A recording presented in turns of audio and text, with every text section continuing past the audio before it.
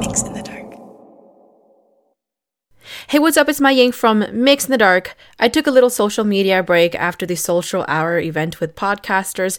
The turnout was amazing. We had a full house of creative voices and listeners who enjoyed podcasts. I am overwhelmed by the support that gathered that day, and I met so many people. I made so many connections that night, and I felt like I was constantly getting pulled to the left and right to meet people, and it was great. I want to thank all of the podcasters for making it out. We had people from Wisconsin, people from Texas, and honestly, my co-host and I, we anticipated 5 podcasts and 10 to 15 podcasters to show up, but we ended up with 12 podcasts and 34 podcasters registered to show up. We even got a chance to meet with podcasters who just came out to support, and that to me was so good to see. I am going to link all of their information below, so please take some time to check them out and see if you vibe with them. Big shout outs to the few supporters who came out. I can tell that you listened to my podcast at its fullest because you asked me to meet my husband, you asked about how my baby is doing, you asked me how work is and if I'm doing all right. I love you all. Thank you so much. If you missed this event, don't worry, there will probably be other opportunities in the future. I'm currently working on something that would involve our younger listeners who couldn't come out to this event for obvious reasons, and I'll let you know when I figure it out. All right, well, we got to move on. I got to talk about this episode. This episode is titled Something's Out to Get Me, because that is literally what these 3 stories are about. You know, the elders don't like us going out late because they think that something might follow you home. If you go out hunting, fishing, camping, etc., you got to be careful, or something in the woods might just follow you home. And sometimes it's the very thing living in your backyard that wants you gone. Beware and enjoy.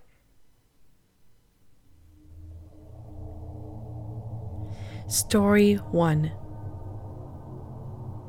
When I was younger, I used to live at my grandma's, my mom's mother. We lived in Kaukauna, Wisconsin at the time with my siblings, aunts, uncles, and cousins. We lived in an area where there were lots of trees and a huge open area. At the time, we also owned a few chickens and pigeons in the backyard. When I was younger, I did not know much about the house, but that it was a little creepy. I remember when I was younger, I had an experience with a little girl. Mind you, she was not real nor alive, but that's for another story. Anyway, I remember going to sleep one night. I had a dream about our house. In the dream, a fairy took me with her. She showed me around, and there were many other fairies. Everything was so beautiful. I remembered vividly that she took me to another room. In the room, I saw another fairy, but she was different. She was locked up and was a giant. I remember her looking so sad. I asked the fairies about her, but they did not say much. I decided to talk to her, knowing how lonely it could be. She kind of looked like Te Fiti from the movie Moana, but a fairy. This was before the movie Moana even came out. After talking with her, I decided that it was probably getting late and that my mom might be worried. I told her that I would come back and visit when I can. I'm not sure if I woke up after or if I was still dreaming, but I remember going back to visit her.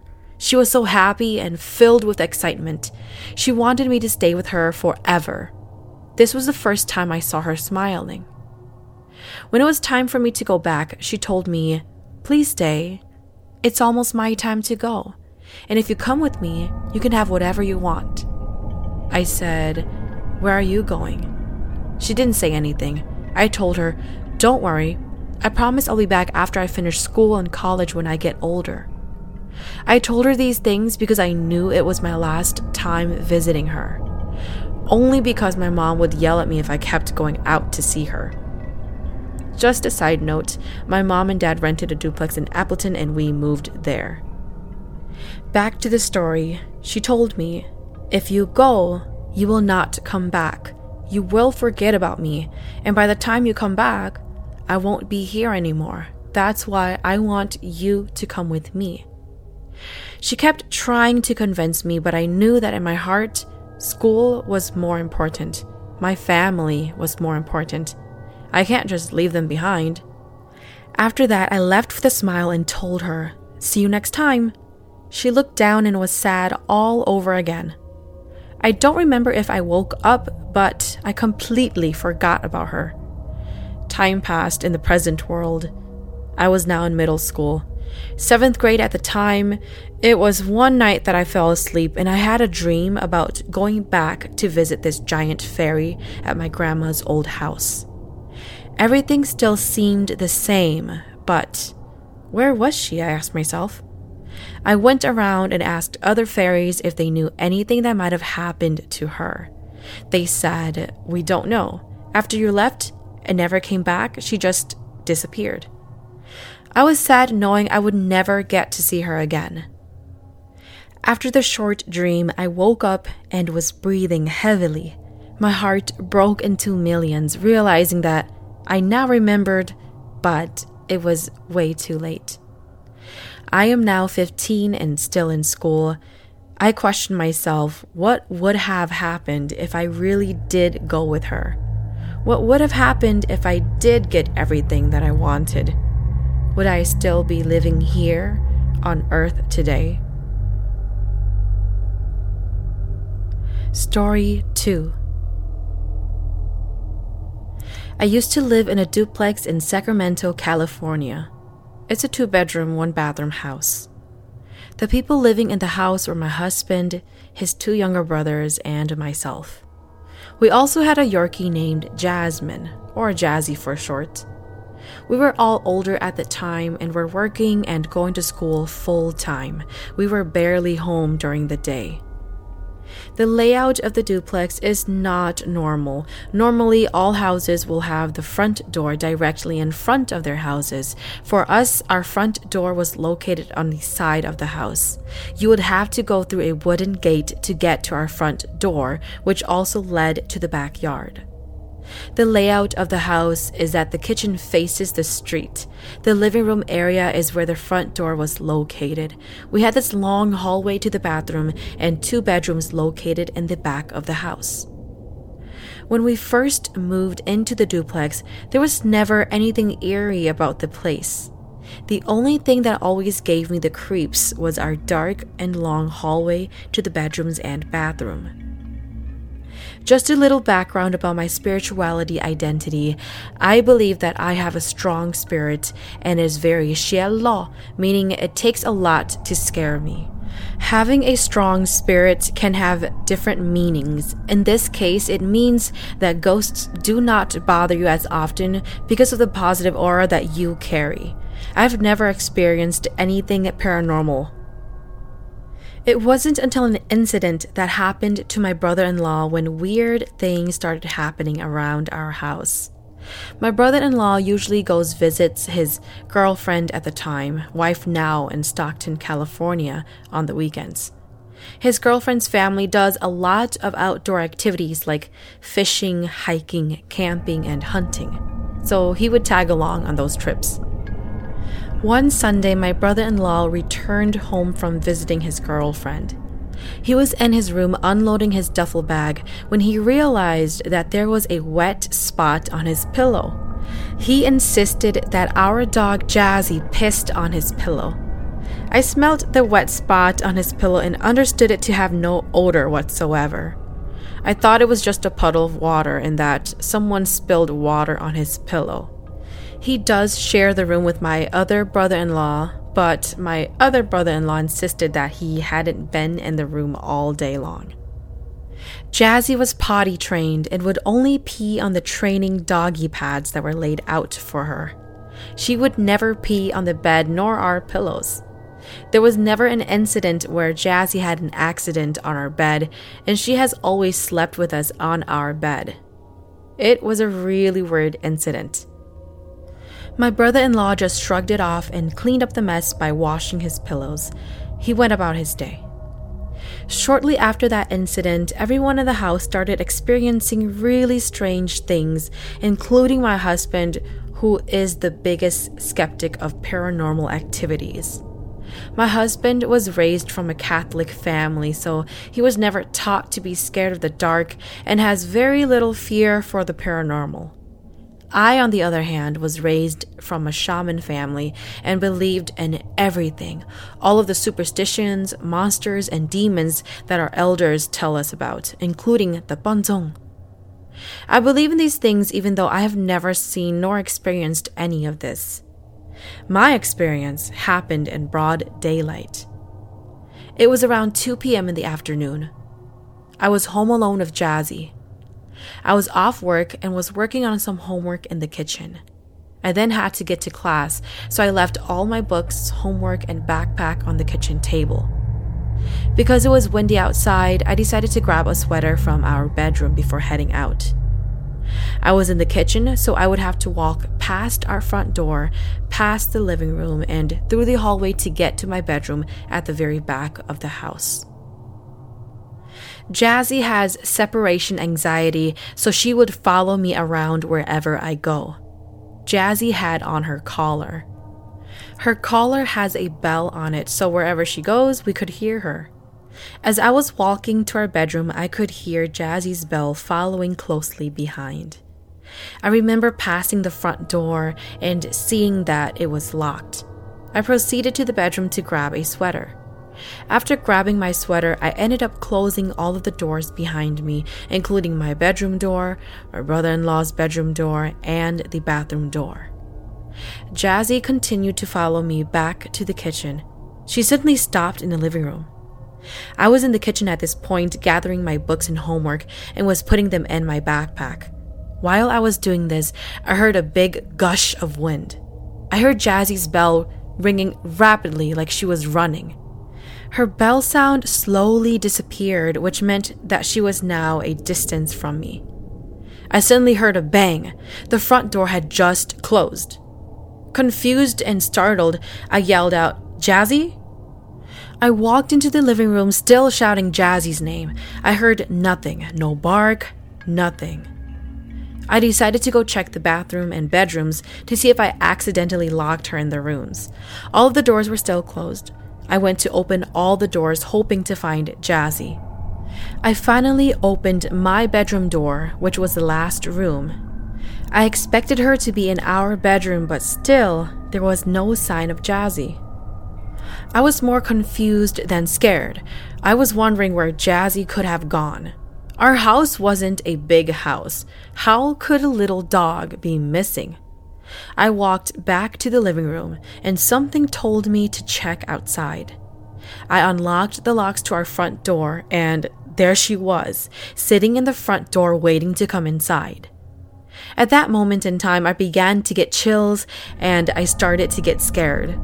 All these things are running through my mind. It's broad daylight. How could something paranormal happen right now? I let Jazzy in and quickly grabbed my backpack and left the house for class. When I got into my car and started driving, I called my husband and told him of the incident. He shrugged it off and said that it was just me seeing things. I sternly asked how the front door could have possibly opened by itself when it was locked. When I was looking for Jazzy, I had to unlock the front door to open it. I never saw anything or felt any presence. I was just very confused, and I questioned the whole incident. It made absolutely no sense to me. I didn't come home that night until I knew my husband was home. I never wanted to be in the house alone ever again. After this incident, my husband too started seeing paranormal things around the house.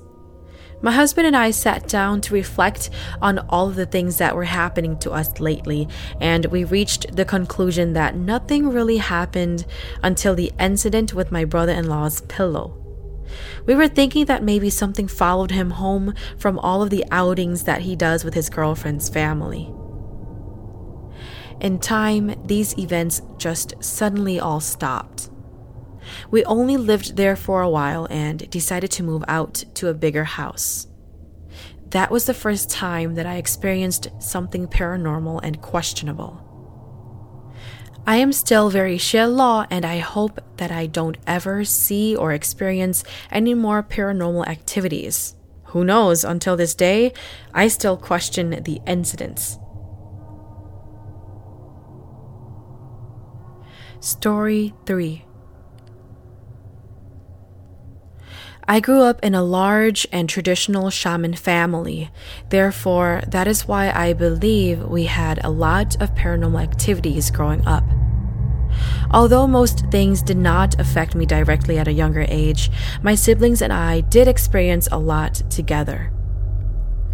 When we would tell my parents about these paranormal things, like most OGs, they would just say that it was them who came to check on us in the middle of the night, or that we were just imagining things. A lot of little things happened here and there, and it became sort of almost normal. We each have a story to share about it, but here is one of my individual stories. I was about 8 years old and summer had just started. Our daily routine consisted of going to my cousin's house to play, mainly because they lived across the street from a park. Like usual, we'd go to the park during the day and hurry back home right before it got dark. My sisters and I were very close to our cousins, and our group mainly consisted of girls within the same age range. Although I was not the oldest of them all, I was the one to first have gone through the menstruation cycle. This is an important detail that triggered my haunting.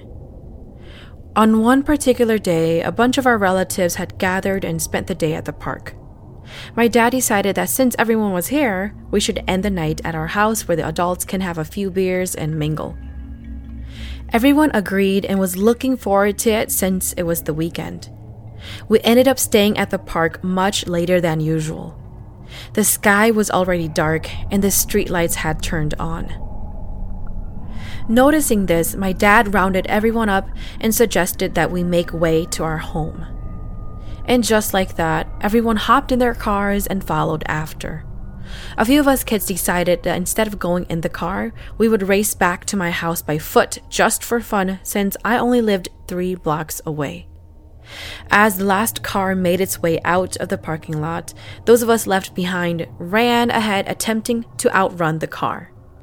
I remember being second or third place in the group, but then shortly after running almost halfway to my house, I felt a sharp pain shoot into my chest from behind. Caught off guard, I slowed down and started jogging, and then finally walking sluggishly. I started to press and pound my fist against my chest to hopefully alleviate the pain. It was no help. Suddenly, I was having difficulties breathing as I made an exaggerated effort to inhale and slowly exhale. Falling behind everyone else, one of my cousins slowed down and asked if I was okay. Unsure of my situation, I just assumed exhaustion was the cause, and I tried to speak up only to realize that I could only say a word at a time. I told her, "I think so." Worried by my condition, she stayed behind with me as the rest zoomed off toward my house. Noticing that with each step and breath I took, I was growing weaker and my surroundings were less visible, I placed a hand on my cousin's shoulder as she guided me to my house. Once we reached my house, you could hear talking and laughter coming from inside. Everyone had settled in and was enjoying themselves. As soon as my cousin opened the door to let us in, my aunt and uncle noticed my heavy breathing and asked what was wrong.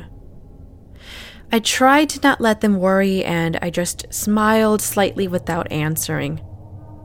Noticing that I felt uncomfortable, my cousin informed them that I was just exhausted. With that being said, they stopped the questioning and resumed to their previous conversations. My cousin helped me through the crowd from the living room into the hall and then toward my bedroom that I shared with my 2 sisters. Once we got to the front of my bedroom door, we could all hear the other kids in my room screaming and laughing about it. We opened the door and everyone was pointing and teasing us for being the last place from our previous race. Realizing that I had a painful expression on my face and my labored breathing, they all started to ask what was wrong. Unable to make up the words, I shrugged and pointed to my bed. They all cleared a path and talked quietly amongst themselves as my cousin helped me settle into my bed. I slowly leaned back into my pillow as I positioned myself to lay flat on my back. I placed my hands over my heart, trying to calm down my heart rate. My cousin was still worried and asked if she could go get my parents. I shook my head and laid still, gesturing that I will be fine. I just needed to rest a bit. She understood but was still concerned. She sat next to me for the time being while chatting it up with the rest of the group. About 30 minutes had passed and I was still struggling to breathe. I started to freak out. I worried that I may be dying. The room was filled with voices of all my cousins and sisters, but it was very muffled and it echoed. Even the room appeared to be darker than usual. While laying still, tears started to form, falling down onto my pillow. I tried to call my cousin's name, but I was unable to produce a sound other than wheezing noises. Scared, I swinged my arm to the side, tapping my cousin on the shoulder. She turned around and noticed that I was crying. I started making hand gestures in the air for a pen so that I could write out what I needed to say. She asked my sister and they quickly gave me a piece of paper and a pen. I can't talk. I can't breathe. I think I need to go to the hospital. Can you get my dad? I wrote down these things and I gave it to my cousin. She quickly read it and ran out of the room to retrieve my dad. I watched as my dad came barging into our room and immediately caressed my head, asking me what was wrong. I tried as hard as I could to talk. I was able to breathe out the words. I can't breathe. With tears flowing down my face, I am now breathing heavier than ever and I am scared. The look on my dad's face changed from worry to scared as he quickly picked me up and carried me out of the room, yelling out to my mom as my sisters followed closely and crying. As my dad carried me, all of the adults had stopped their chattering and directed their attention to my dad. They all asked what was going on, but my dad ignored them, still shouting out for my mom to come out from the kitchen. Not knowing what the deal was, my mom came out of the kitchen annoyed, only to see me in my father's arms, grasping for air. Scared, my mom approached him and asked what was wrong. I am taking our daughter to the hospital, but in the meantime, calling Shaman immediately to check what is going on. He said this quietly to her with a very serious face. She nodded and grabbed his keys. She ran out of the door to start the car. My dad quickly put on his shoes and told my sisters to open the car door for me and sit with me as well in the car to keep an eye on me. My dad quickly seated me in the back and rushed to the driver's side. As soon as he was buckled up, he also made sure that my sisters and I were buckled up as well. We headed to the closest ER. Unfortunately, I don't remember much other than being extremely scared of closing my eyes because I felt that if I did, I would have probably never woken up. Due to exhaustion, I did end up shutting my eyes shortly after entering the exam room. Everything was kind of a blur, and I remember waking up on the exam table, surprised that I was still alive. The next thing I knew, we were already in the car and heading back home. We finally arrived home and everyone had gone home already. I walked into the house and all I could smell was the incense that had been lit up. My dad quickly burned a couple and waved it around me, mumbling words in Hmong. Without any explanation, my dad told me that for the next 7 days, I could only eat cooked rice with water, nothing else. Disappointed, but scared of the consequences, I abided by his words. The next day, my mom and dad had prepared a few items to offer my dad's shaman altar. A chicken, a bowl of cooked rice, and paper money. My dad mumbled a chant as he offered these items as a way to thank the ancestors for helping. And for 1 week, I did nothing but stay home, sleep, and eat rice with water. By the time that I was able to eat normally again, I asked my dad to tell me the truth. He told me that the reason for what happened to me that night was that there was a wandering male spirit who was full of rage and anger. Because I had freshly become a woman, I had a strong scent of virgin blood that the spirit was attracted to.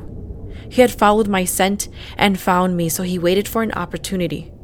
While I was running, he chased after me and shot me with his arrow. He was then able to latch himself while restricting my airways, suffocating me so that he could end my life to satisfy his anger. The shaman had already called upon ancestors to fight him and have him let go of my soul. To purify and clean my soul from his lingering effects, I had to eat rice with water for a week. I was then advised to no longer stay out late at night, especially when I'm menstruating, because it will attract bad spirits. The shaman told my dad that if my dad had reacted any later, I would have died that night. When I finally woke up at the ER, it was about the same time my dad received the call from the shaman that I was no longer in trouble. Ever since this incident, I felt like it caused this major spike to my paranormal occurrences throughout life. I also felt as if I owed my ancestors my life for their help. And for that, I had come face to face with a decision that would happen later on in life. This story is to be continued. Thank you for listening to Mix in the Dark. I am your host, Maye. Mix in the Dark is available on Spotify, Apple Podcast, or wherever you listen to your favorite podcast series. If you have a story that you would like to share, please send it to mixinthedark@gmail.com. If there's a story that you really enjoyed, feel free to hit up my tip jar on Venmo. Just search Mix in the Dark on the business tab.